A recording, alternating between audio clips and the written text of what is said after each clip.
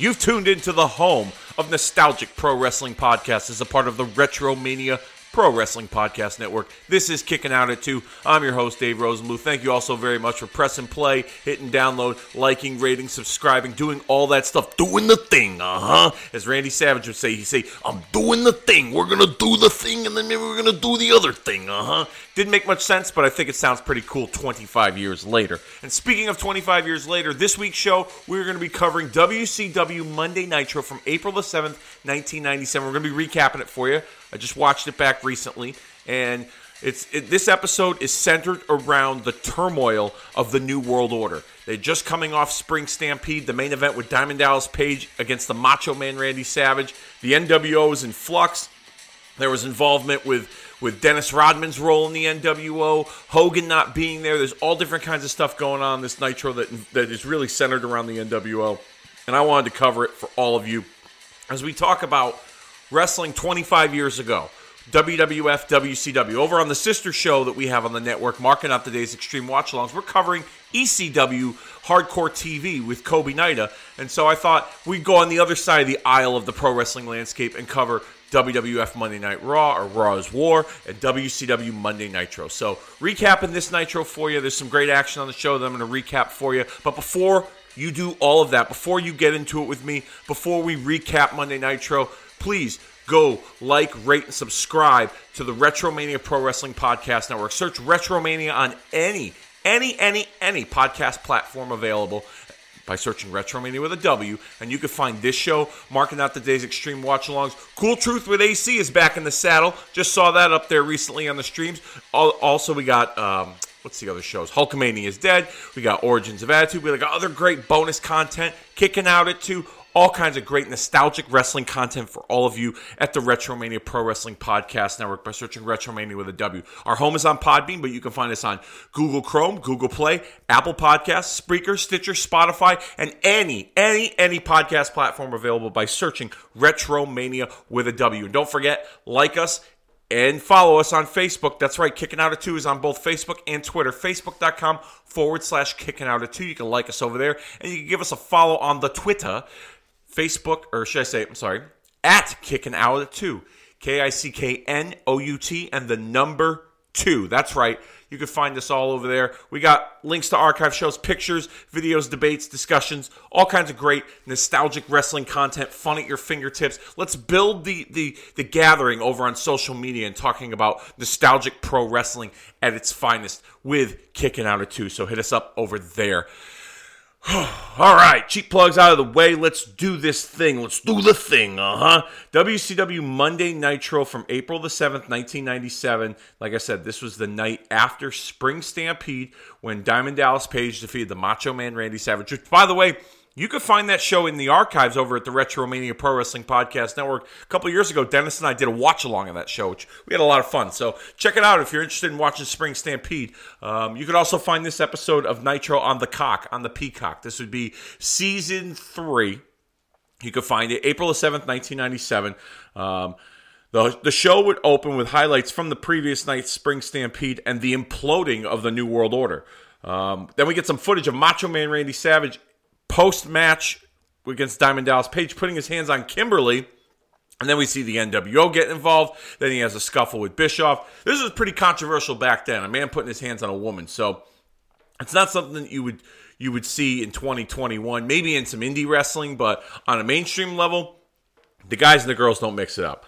I thought that was rather interesting that they opened with that. I totally forgot about that. I remember watching this Nitro as a kid, but I don't remember the severity of Savage putting his hands on Kimberly back then as I do now. We see Tony Schiavone and Larry Zbyszko at the announcers' desks. They are live from Huntsville, Alabama, and they discuss the state of the NWO. The ongoing thread of this particular episode seems to be the turmoil within the NWO. Hence, when you click on the play button, it says NWO Turmoil. We get some still photos of the main event from Diamond Dallas Page and the Macho Man Randy Savage as the commentary once again illustrates the power struggle within the NWO. So this seems to be a good jumping off point to get things started on the show. You highlight some of the main points of contention from the previous night's pay-per-view to get us ready for this evening's show. So I thought it was a good way to open up the show, get people interested. If you didn't buy the pay-per-view, maybe you have a reason to now. First match, we got Konnan and Hugh Morris representing the Dungeon of Doom, taking on Alex Wright and Psychosis. I totally forgot that Konnan was a part of the Dungeon of Doom. He just didn't seem to fit that mold. I mean, the Dungeon of Doom was like ghouls and goblins and big, fat, hairy, ugly guys, and then you got Konnan, this street thug, if you will. Didn't really make much sense. We get a split screen shot during the match that shows DDP entering the arena from earlier in the day, and then he declares that it's far from over with the Macho Man Randy Savage and the NWO. I do remember back 25 years ago, and I was reminded as I watched this show, just the intensity in the rivalry with DDP and Randy Savage as well as the NWO. It felt borderline real. It felt like Savage and Page really hated each other. And they kicked things off into high gear very quickly, made it personal, made it all about, Savage kind of taunting Kimberly and Page, being married to Kimberly at that time, took it personal, and things just really went into high gear there. So I remember how personal and how intense it was, and it resonated through the screen, even with, Page entering the arena and telling the cameraman that it's far from over. It was one of those things where I just remembered how intense it was, and I appreciated it then, and I certainly appreciate it now. The crowd, this is a solid opener. They seem to be into the match, but there's no real issue between these two teams. It's just a match that was just kind of thrown together. A lot of Nitro matches were like that back in the day. Alex Wright was probably the one that was getting the strongest reactions out of everyone in the match as he's delivering all of his signature stuff, the drop kicks. He does the little dick dance. People go nuts for that. The finish comes when Hugh Morris delivers the no laughing matter moonsault for the win. Like I said, it wasn't a bad opener, but there was no reason for me to care about this match. We then get still photos of the WCW Women's title match between Medusa and Akira Hokuto from Spring Stampede the previous night as we head into the commercial break. This is something you're going to see when you watch this Nitro episode throughout the entire episode. To the best of my recollection, this is the first time that they really did something like this where they really promoted the previous night's pay-per-view. Now, I'm not sure if this was the first time that they were the cable companies aired the replays on Tuesday nights, because if you remember, the pay-per-views used to be on Sundays. You had the next night's show, and then you would get the replay on Tuesday nights. They would advertise it. That was a big thing back then. If you missed it on Sunday, you got to catch it on Tuesday. So, and this was pre-internet, of course. So, yeah, I don't know if this was a new thing for them. I don't recall them doing this very often. I don't recall them, after each commercial break or heading into commercial break, they would show still photos of the pay-per-view from the previous night. I don't know if the numbers were bad and they wanted to hype it up to get people to buy the Tuesday show, or it was so successful that they wanted to encourage people to order the replay. I'm not sure what their strategy was, or if this was the first time that they were available to air the replay on a Tuesday night. I'm not 100% certain, but it was definitely a smart move on their part, doing that. So, nonetheless, you'll be getting more of that throughout the course of this recap here. And we come back from the break, and it's Rey Mysterio versus Lord Steven Regal. It's already in progress. Shivani then says that the cameras are being sent to the back as we see the NWO arriving to the building. Hogan, Bischoff, DiBiase, and Vincent. And Hogan says that they plan to take care of some family business as they enter the building. Bischoff responds by saying he hopes so as they continue to illustrate the tension within the NWO. Even Zbyszko on commentary says that normally they're happy and they're very cheerful as the NWO enters the arena. It's all business with them, so they're really building up this tension between the NWO or within the NWO.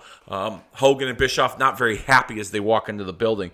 As far as the match goes, this is a good match between these two. Mysterio countering his high-flying style with Regal's technical wrestling presentation.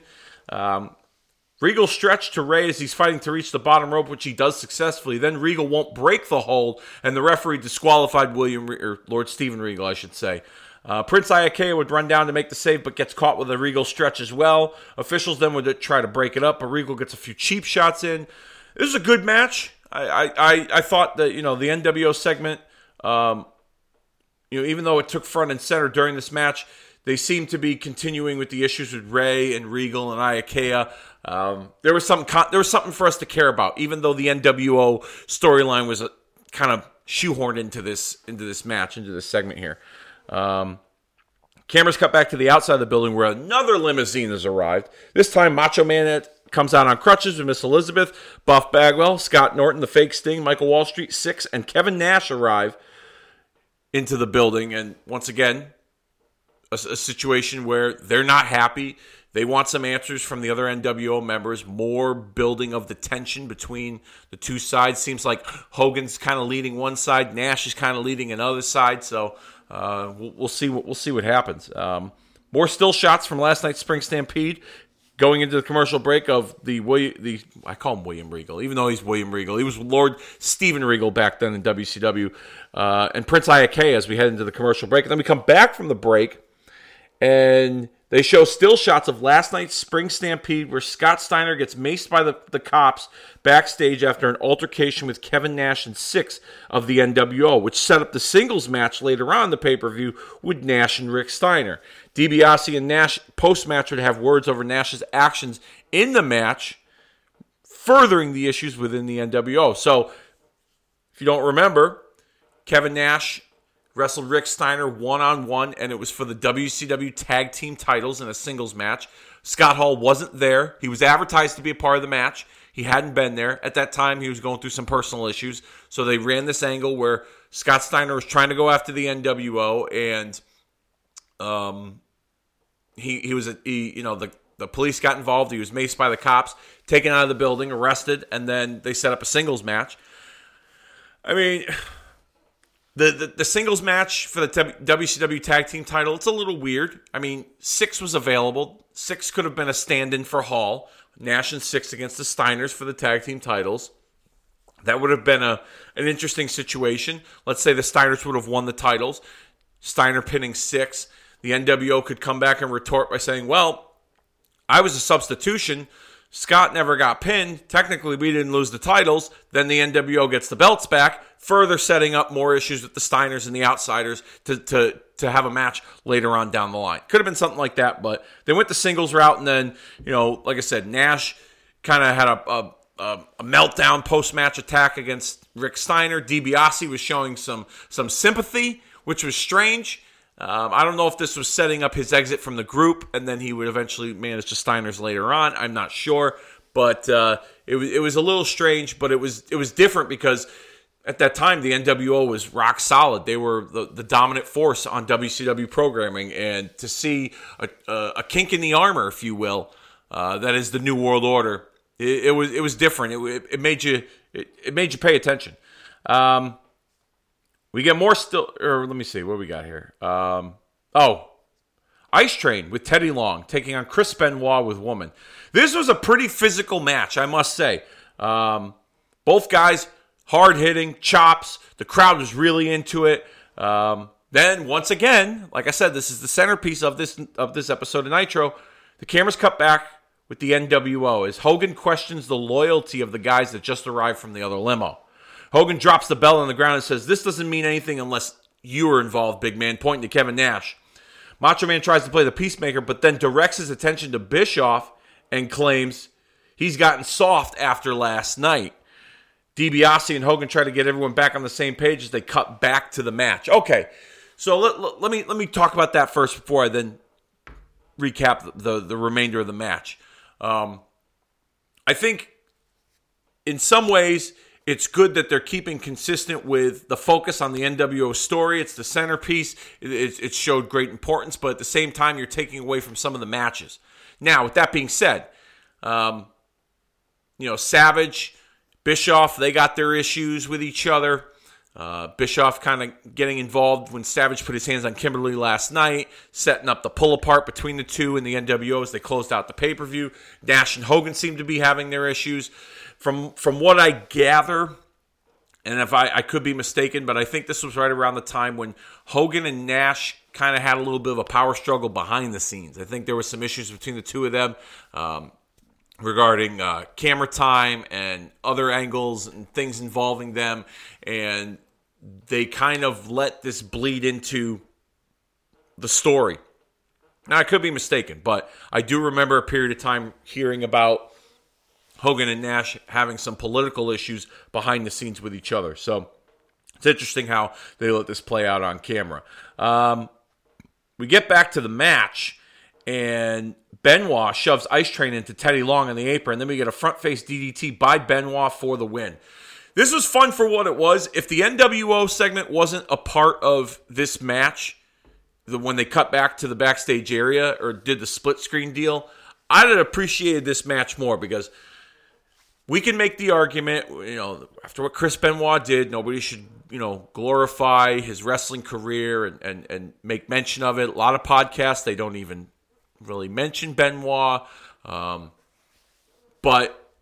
I must say, when Benoit was in there with bigger guys, and he was just a very physical performer, and I appreciated that. And even to this day, it may be hard to watch some of Benoit's matches, but some of the more physical matches I can get into. Like, I just watched a couple months ago, it was like a San Francisco death match at Super Brawl with him and Kevin Sullivan, and Woman and Jackie were involved, and it was a war. It was a lot of fun to watch. I totally forgot about the match. It was great.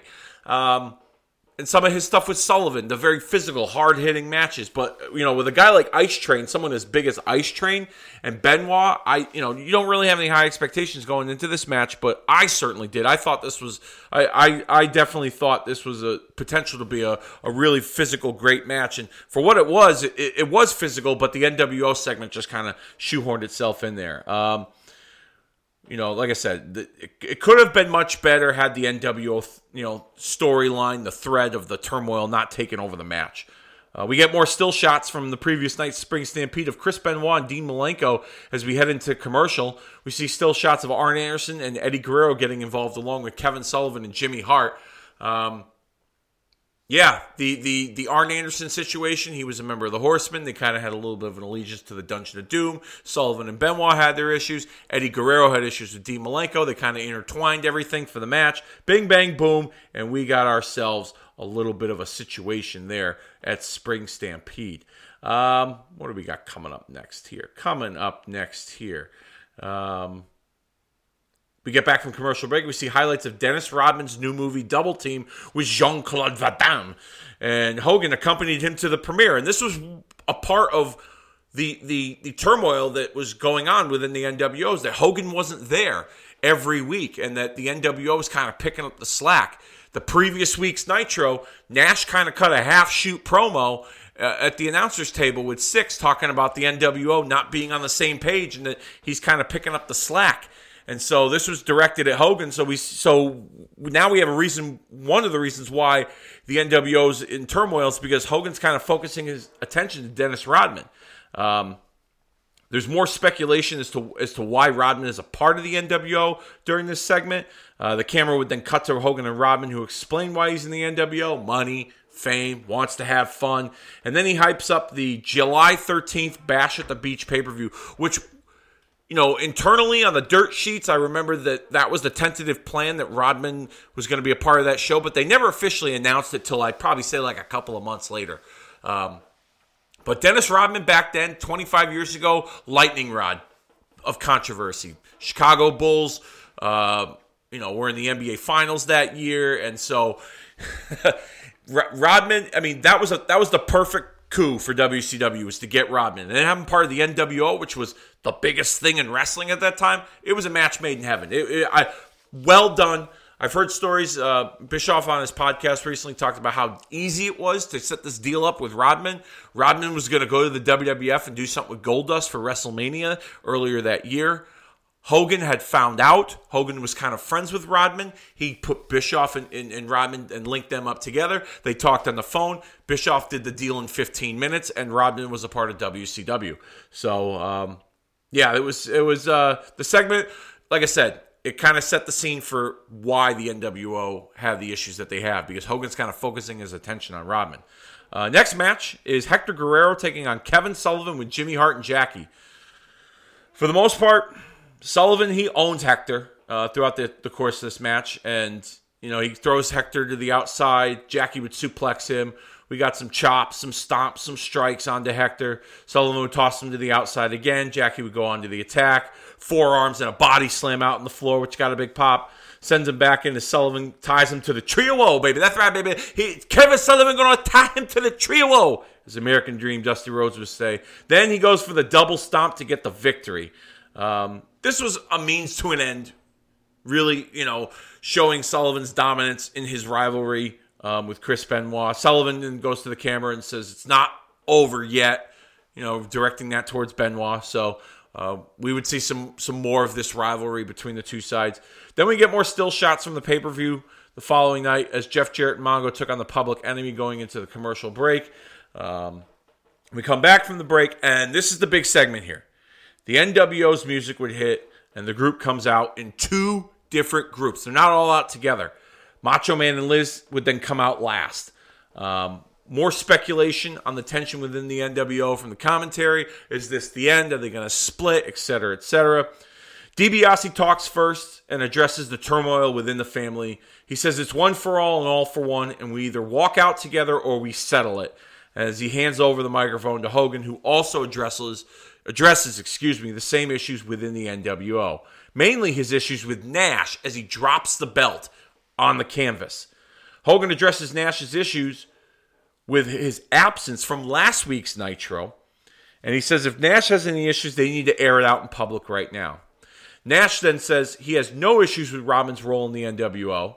Nash apologizes for being grouchy last week because he was in a hotel room on Easter with Six. Hogan asks where Scott Hall has been. Is he still NWO for life? Nash assures Hogan that Hall is NWO for life. Then Hogan tries to make it clear if everyone is NWO for life or if he and Nash need to lock it up right now, which the crowd popped pretty big for. Now let me stop right here for a moment.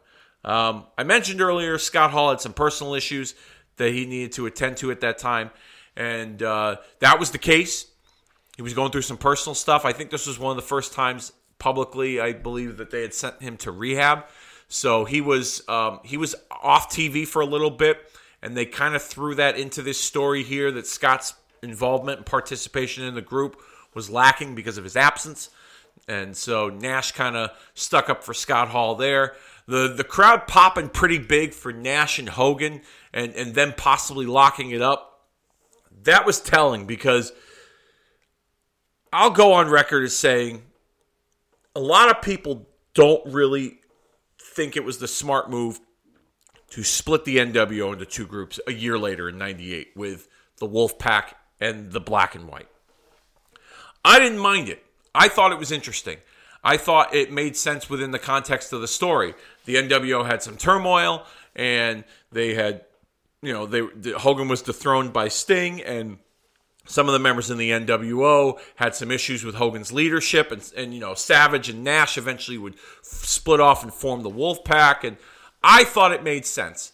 Yes, it can be looked at as they watered down the concept. However, I thought that within the context of the story, it made sense that the Empire didn't necessarily fall, but it was split up. Now, would the eventual fall of the Empire take place?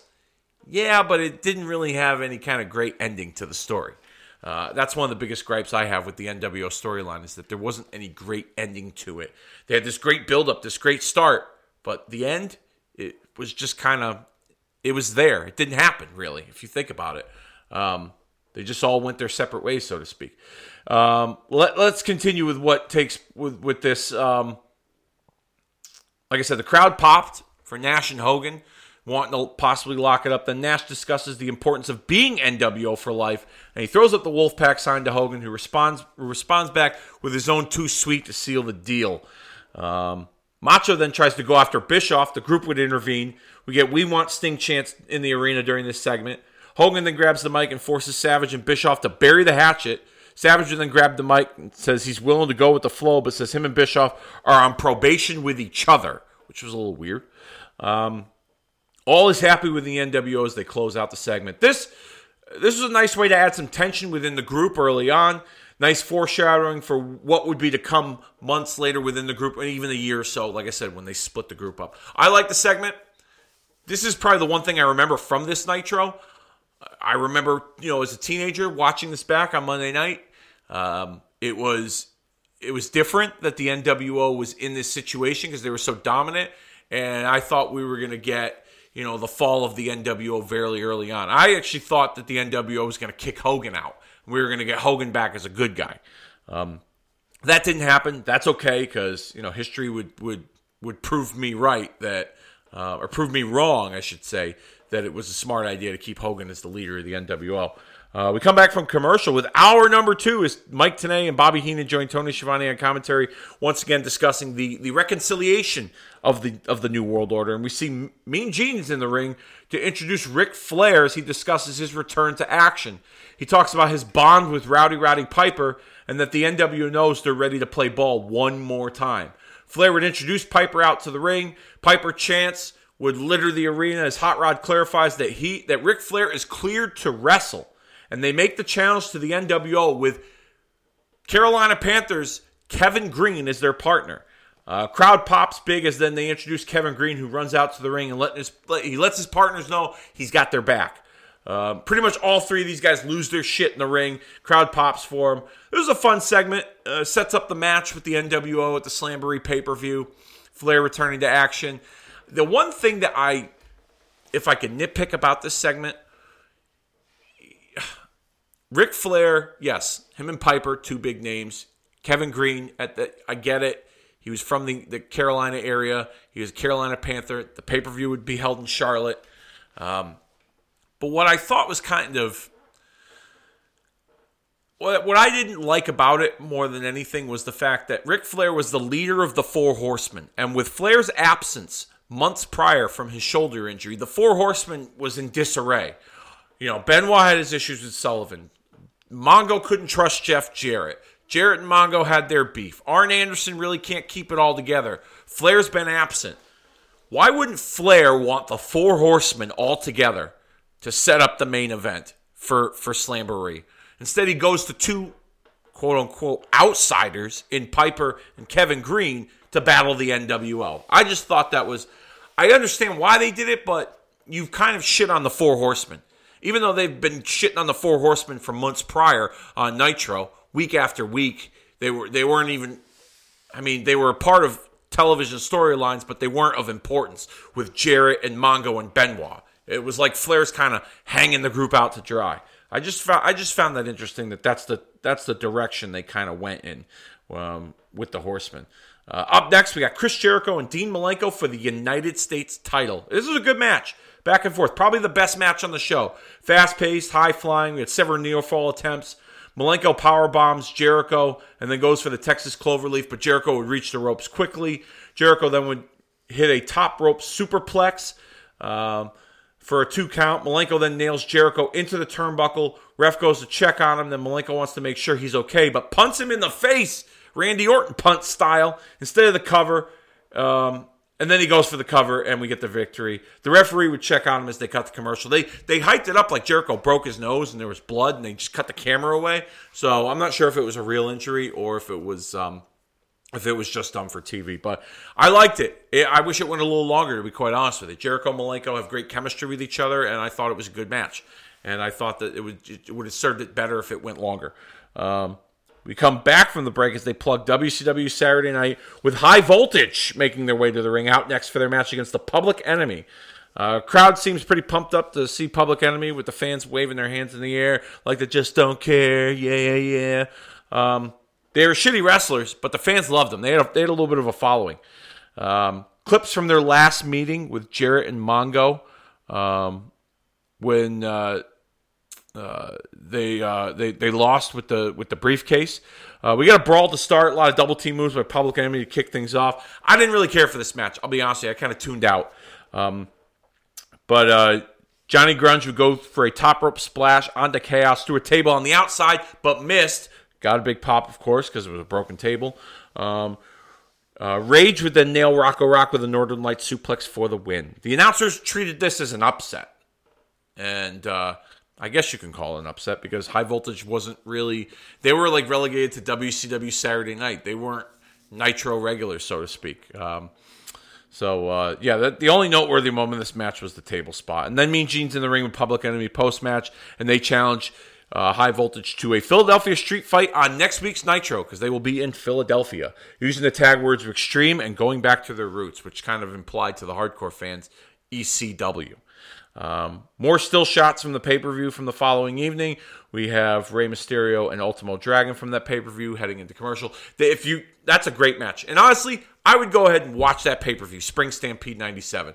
Not that you can watch it, the watch along in the archives, or you could watch it yourself without our commentary from Dennis and myself. But it was a great pay-per-view. Rey and Dragon tore the house down. DDP and Savage, the NWO storyline turmoil, Benoit and Malenko. There was a lot of fun stuff on that show. Definitely go out of your way to watch it.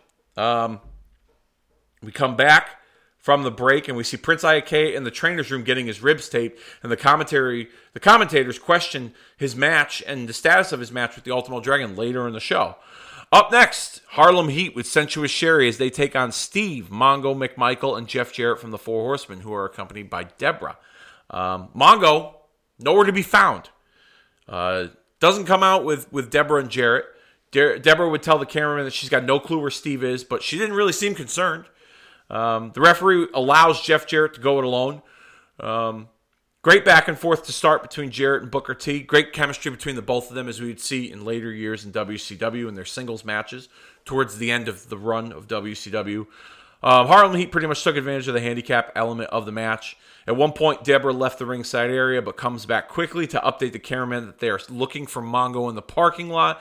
Once again, he's nowhere to be found as Jarrett is fighting off the double team from Harlem Heat. We get a lot of frequent tags, pinfall attempts, but nothing. Jarrett would backslide attempt for a 2 count, but Harlem Heat kept just pounding away. Mongo finally arrived, taking his time heading to the ring as Jarrett makes the hot tag to Mongo. He's cleaning house on Harlem Heat. Mongo then tags Jarrett back in as he can barely get in the ring. And Jarrett would eat a Harlem sidekick from Booker T for the victory. Harlem Heat are your winners. Mongo would then trash talk Jarrett post-match as Mean Gene enters the ring to get words with the Horsemen. Jarrett, not happy with Mongo and the way that he has treated him lately. He questions, where Mongo was. Mongo rambles on, talking about losing, pain, every dog has its day, etc. Gene would close out the segment heading into the commercial break. The post-match promo didn't really make much sense. Mongo didn't really answer the question. Then Mongo's explanation just kind of seemed, rambling, distorted, but more tension within the Horsemen. And something that Ric Flair's character doesn't really address at this time. We get back from the break, and it's Lee Marshall on the road with 1-800-COLLECT in Philadelphia. They're great! If you know, you know. Ultimo Dragon with Sonny Ono versus Prince Iakea for the WCW television title. We get a lot of quick near-fall attempts to start the match. Dragon would work on the ribs of Iakea, the injured ribs. As we saw Iakea come out with taped ribs. Stiff kicks to the rib area. Iakea really selling the ribs. Iakea would nail a stiff... Dragon would nail a stiff shot to Iakea's ribs for the cover and the win. We got a new WCW television champion, Ultimo Dragon. This was quick. I mean, if it went longer, I wouldn't have minded. But, they played the injury angle going into the match that Iakea wasn't 100%. And Dragon just went in for the kill. Very quickly, didn't get paid by the hour, new TV champ. So I got really no complaints with this story because it made sense. More still shots from the pay-per-view the previous night with Harlem Heat against Luger and the Giant heading into the commercial break. That match was a 4 corners match, but it was like with tag team rules. And the one person who got the pinfall would end up becoming the number 1 contender to the WCW World Heavyweight title. And that was the match where the Giant pretty much gave up his spot to Luger, so that Luger could win the match and become the number 1 contender, which was a pretty interesting setup, I must say. They kind of really illustrated the friendship between the two and how Luger had been through so much throughout the course of the last several months with, Sting and the NWO, and this was his time, and Giant recognized that as his friend, and he stepped aside and said, "Nope, you take the shot." And that was pretty cool. I thought that was well done.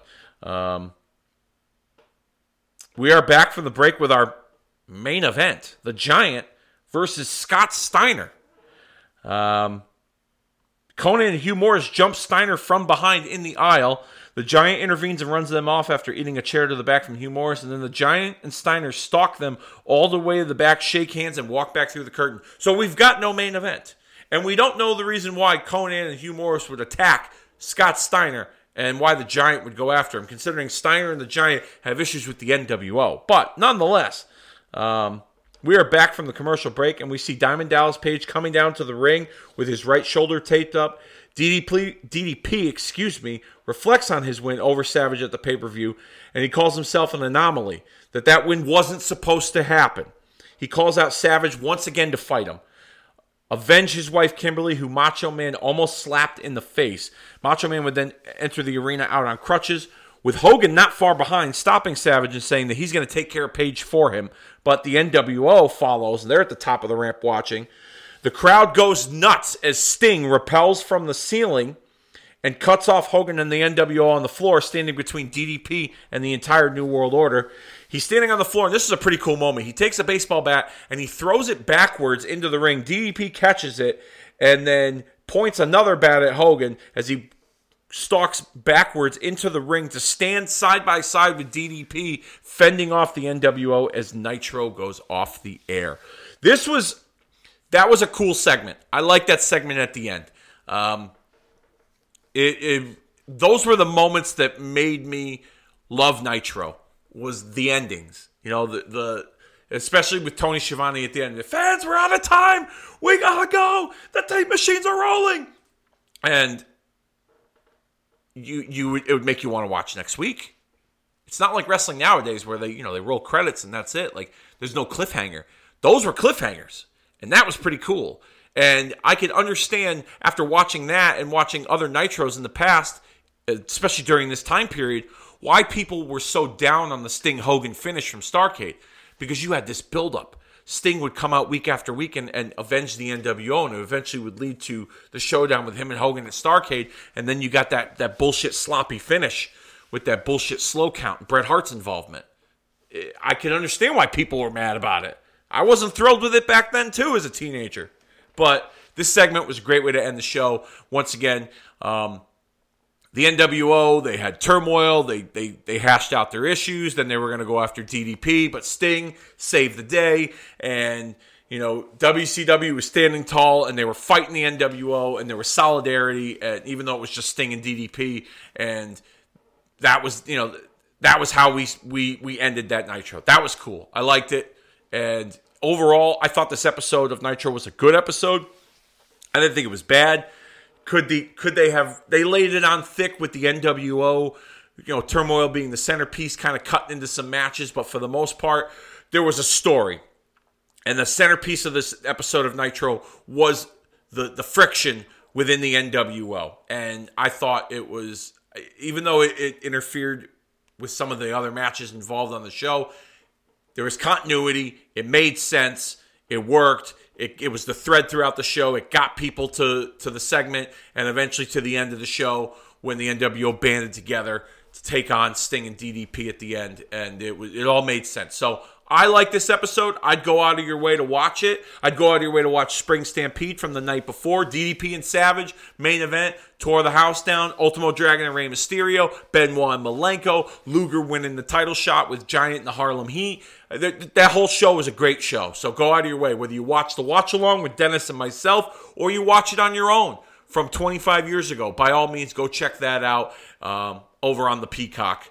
Or YouTube, or wherever you stream your nostalgic pro wrestling content. That about does it this week here on Kicking Out at 2. Calling an audible, okay? Next week, I should say, I was originally going to cover the April 21st, 1997 edition of Monday Night Raw, Raw's War, following the Revenge of the Taker pay-per-view, but called an audible this week, and Dennis and I recorded a in-your-house Revenge of the Taker watch-along with all of you. Undertaker Mankind WWF title, WrestleMania 13 rematch, Stone Cold Steve Austin versus Bret Hart, It's a watch along next week, so be on point, be ready, have your cock loaded up, ready to go as we watch it with all of you here on Kicking Out at 2. And I think it is about that time that we put this show down for the 3 count and see you all next week.